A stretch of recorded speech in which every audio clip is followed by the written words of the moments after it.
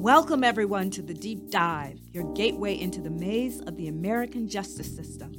I'm Lynn Richardson, Chief Public Defender for Dallas County, and your host on this fascinating and revealing, yet illuminating journey. Join us as we peel back the layers, uncovering the realities and advocating for reform. Our team, composed of dedicated lawyers, investigators, social workers, and advocates, is committed to providing unwavering support to every client, focusing on holistic, client-centered representation, from unraveling systemic flaws to ensuring that there is fairness and justice for all. We're here to expose, educate, and empower. Together, we dive deep into the heart of the matter, addressing the failures and striving for change. Tune in as we shed light on the path to reform, revealing the untold stories and resources available in our justice system. We invite and encourage you to subscribe, engage, and be a part of this crucial conversation. Welcome back, everyone, to this episode of The Deep Dive. We are focusing on our mental health system with an emphasis on the criminal justice system. Our next guest, she started one of the very first mental health courts in Dallas County and actually in the state. You have to know this was monumental because no one else thought to do something like this in Dallas County, even though the county had been struggling with the challenges of mentally ill offenders in our jails and in our system for years. Yes, we did have a drug court operating at that time, but the challenge of addressing the growing population of mentally ill individuals was becoming super expensive and simply overwhelming. Our guest is Judge Kristin Wade. Judge Wade was first elected to the bench in 1999, making this her 24th year on the bench. For the past 19 years, Judge Wade has presided over the Mental Health Jail Diversion Court here in Dallas County. The purpose of this program is to divert inmates who have a history of mental illness into treatment, assist them with social services, and ultimately achieve a dismissal of their case or cases. Judge Wade's program has graduated over 900 participants over the years, and she is actively involved in the creation of the Dallas County policies and procedures related to mental illness, especially in the criminal justice system. Judge Wade has received awards from the National Alliance of Mental Illness, NAMI, for her contributions to the Mental Health Jail Diversion Court, to the community, and to the criminal justice system and the courts. All of this done because of her mental health diversion initiative. Judge Wade also received special recognition from the Mental Health Association of Greater Dallas in 2009 by receiving their PRISM Award for her work in the Dallas County courts. She is chair of the Dallas County Mental Health Steering Committee and an inaugural member of the Behavioral Health Leadership Team. Judge Wade is a native Texan who graduated from Trinity University in 1984 and SMU Law School in 1988.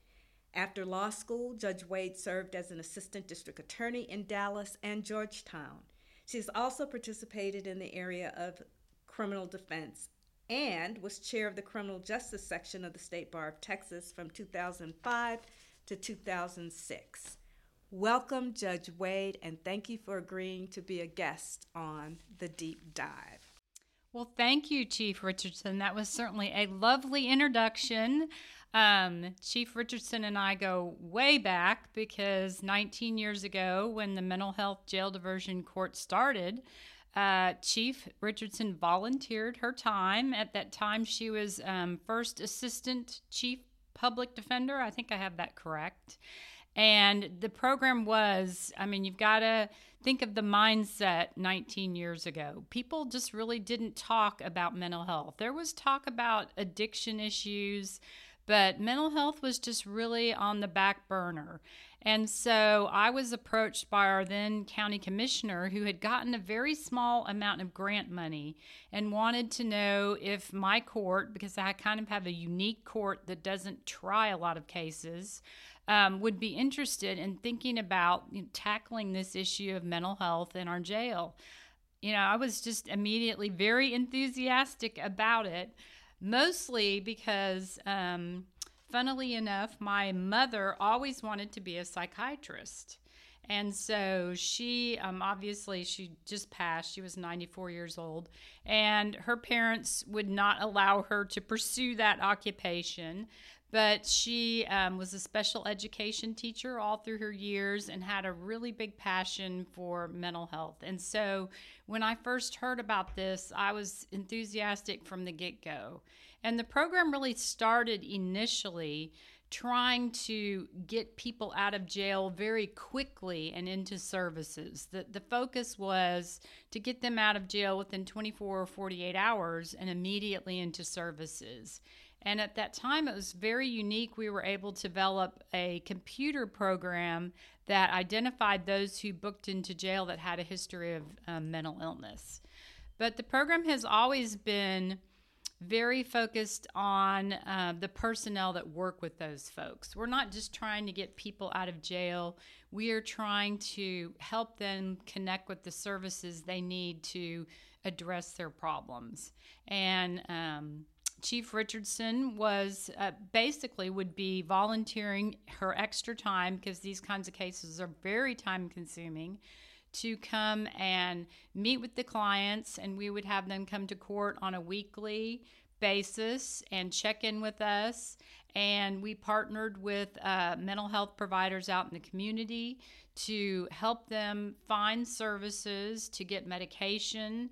And we would just try to offer them a lot of positive reinforcement, connect them up with social services, housing, anything that we could do. So each client was a very individual project, and it was time-consuming from the get-go, and it's still time-consuming now, but things have changed a little bit. Wouldn't you agree, Chief Richardson? I agree. I still have to go back to how brave you were to take this on, because nothing like this had been done before. And in some spaces, there is some pushback from others in the system saying, why are we doing a program like this? This isn't going to work. You know, how are you going to help these people? You know, from the defense standpoint, I will tell you there were a lot of defense attorneys who said, that's not my job to get people mental health services. My job is to take care of their criminal case. So I can't even imagine making the decision to step out there and to do something like this that is so innovative, and it was not being done any other place here in the state of Texas at the time. Now we have mental health courts all across the country. But what kind of inspired you to do this? You talked about your mother in the past, but what made you think that maybe I should try this, not knowing if it were going to be successful or not? Well, I think that part of it was I was, previous to being a judge, a prosecutor, and I also did do defense work. And so I think once you have done defense work and you start working with people who are charged with crimes and talking about their life circumstances, talking about what got them into that situation in the first place, it just really was always evident to me that there's more than meets the eye. I think at that time in criminal justice, we were just so focused on the actual crime and what kind of punishment fits that crime. I would say, even from a defense perspective and a prosecutor perspective, that we did not focus on getting to the root cause. And that just really always fascinated me. I think people and their problems are interesting. I really enjoyed being a defense attorney. And one question I've always gotten over the years is like, how can you be around all these criminals all the time? Well, you realize that there are very few people that are actually criminal thinking. There are people that have made bad choices. There are people that have mental health issues, addiction issues.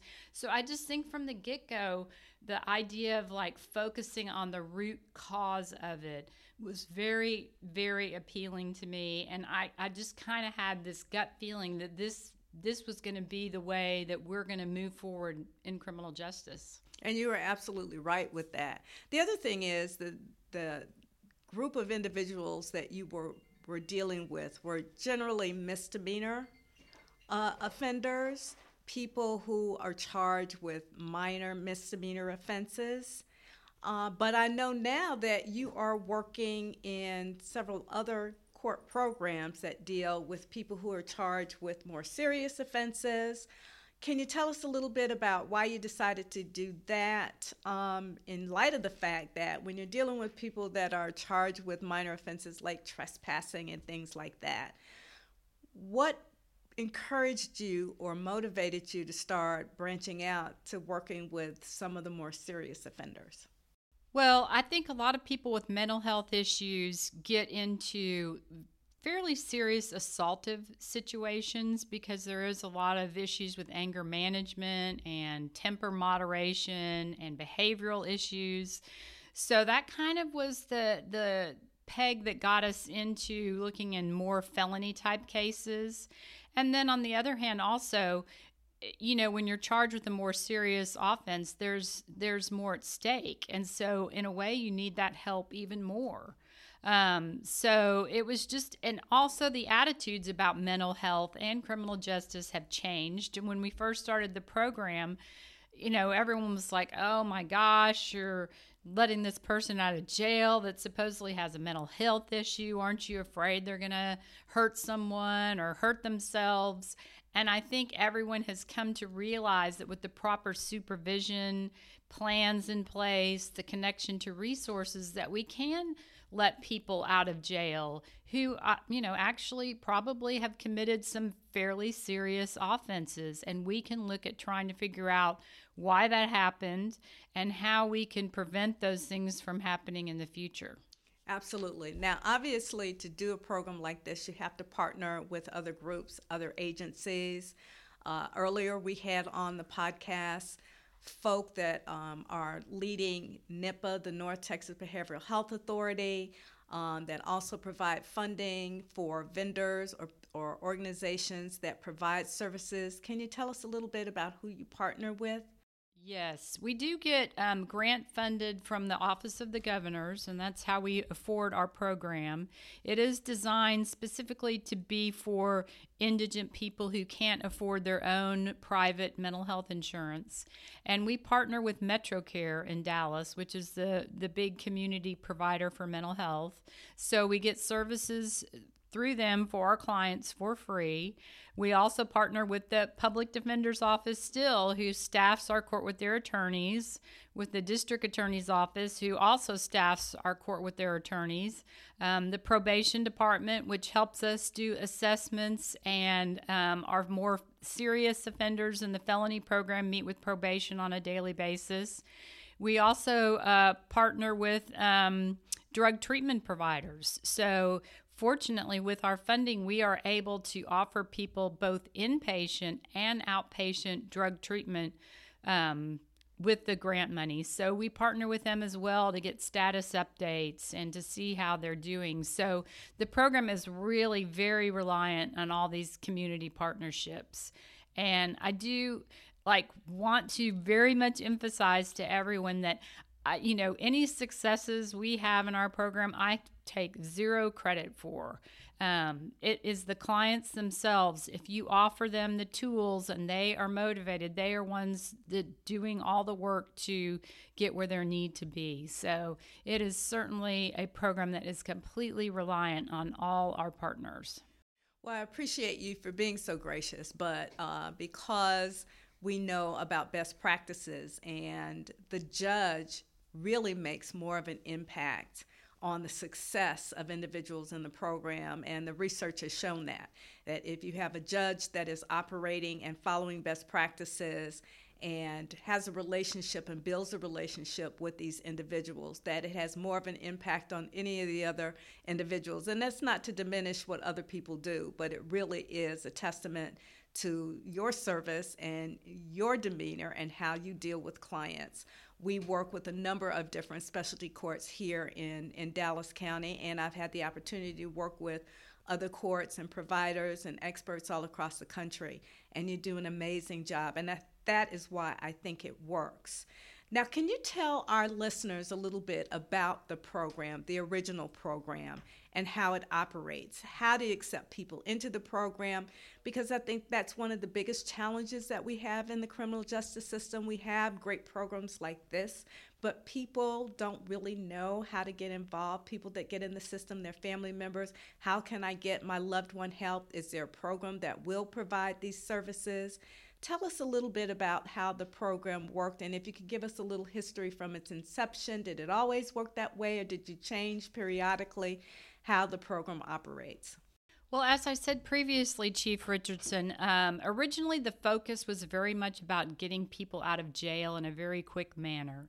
As we've gone through the years, our focus is more in identifying the right people that would fit into the program. And so we do take referrals. We do take people straight from jail, but we also take many of our clients that are out on bond that have been identified by their attorneys as having mental health issues.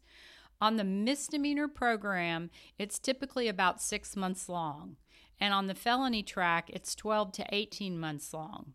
Both of these programs are voluntary, and so no one is forced to do this if they do not want to do it. But the key component of these programs is if you agree to do it and you successfully graduate, you get your case dismissed and expunged. So that is a very huge thing for people that are suffering from mental illness, that want to get a clean record. Initially, at one time, we were looking at more first-time offenders way back when the program started. But now we have evolved to taking a lot of clients that do have a criminal history and still need this help. So the program is designed, it's not easy because you have to report to court very often. You have to take your medication. You have to meet with your case manager. You have to make doctor's appointments. But it is designed to allow the participant to have all those tools they need to succeed. And then once they graduate, the case is dismissed and expunged, which is even a bigger thing, because if your case is expunged, it means that if someone's looking up your criminal history, they can't find that you were ever even charged.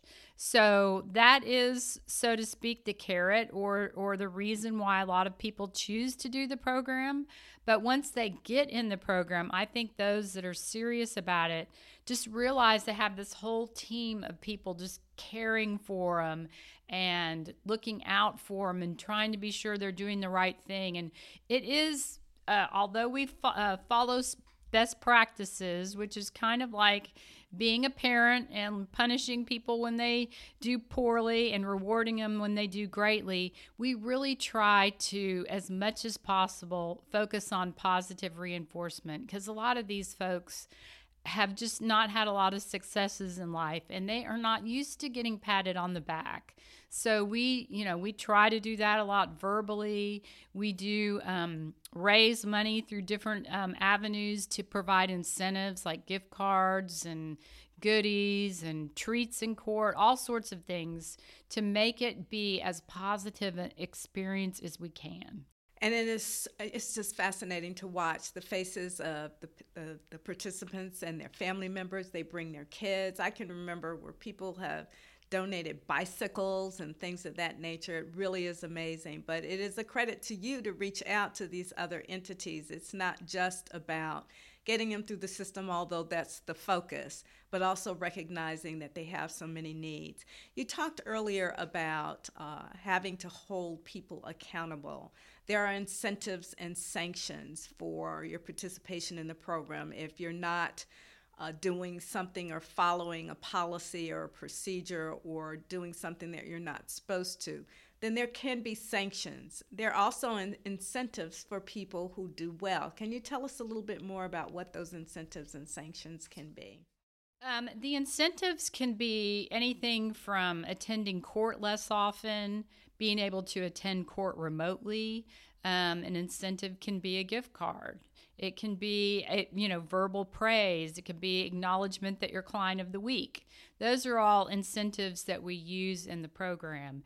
And sanctions, on the other hand, could be having to attend court more often, having to go to, well, it's not really a sanction, but upgrading the level of treatment that you're in. If you're getting substance abuse treatment, instead of going 3 times a day or instead of doing outpatient, maybe we need to move to inpatient. So that's that's something we do as well.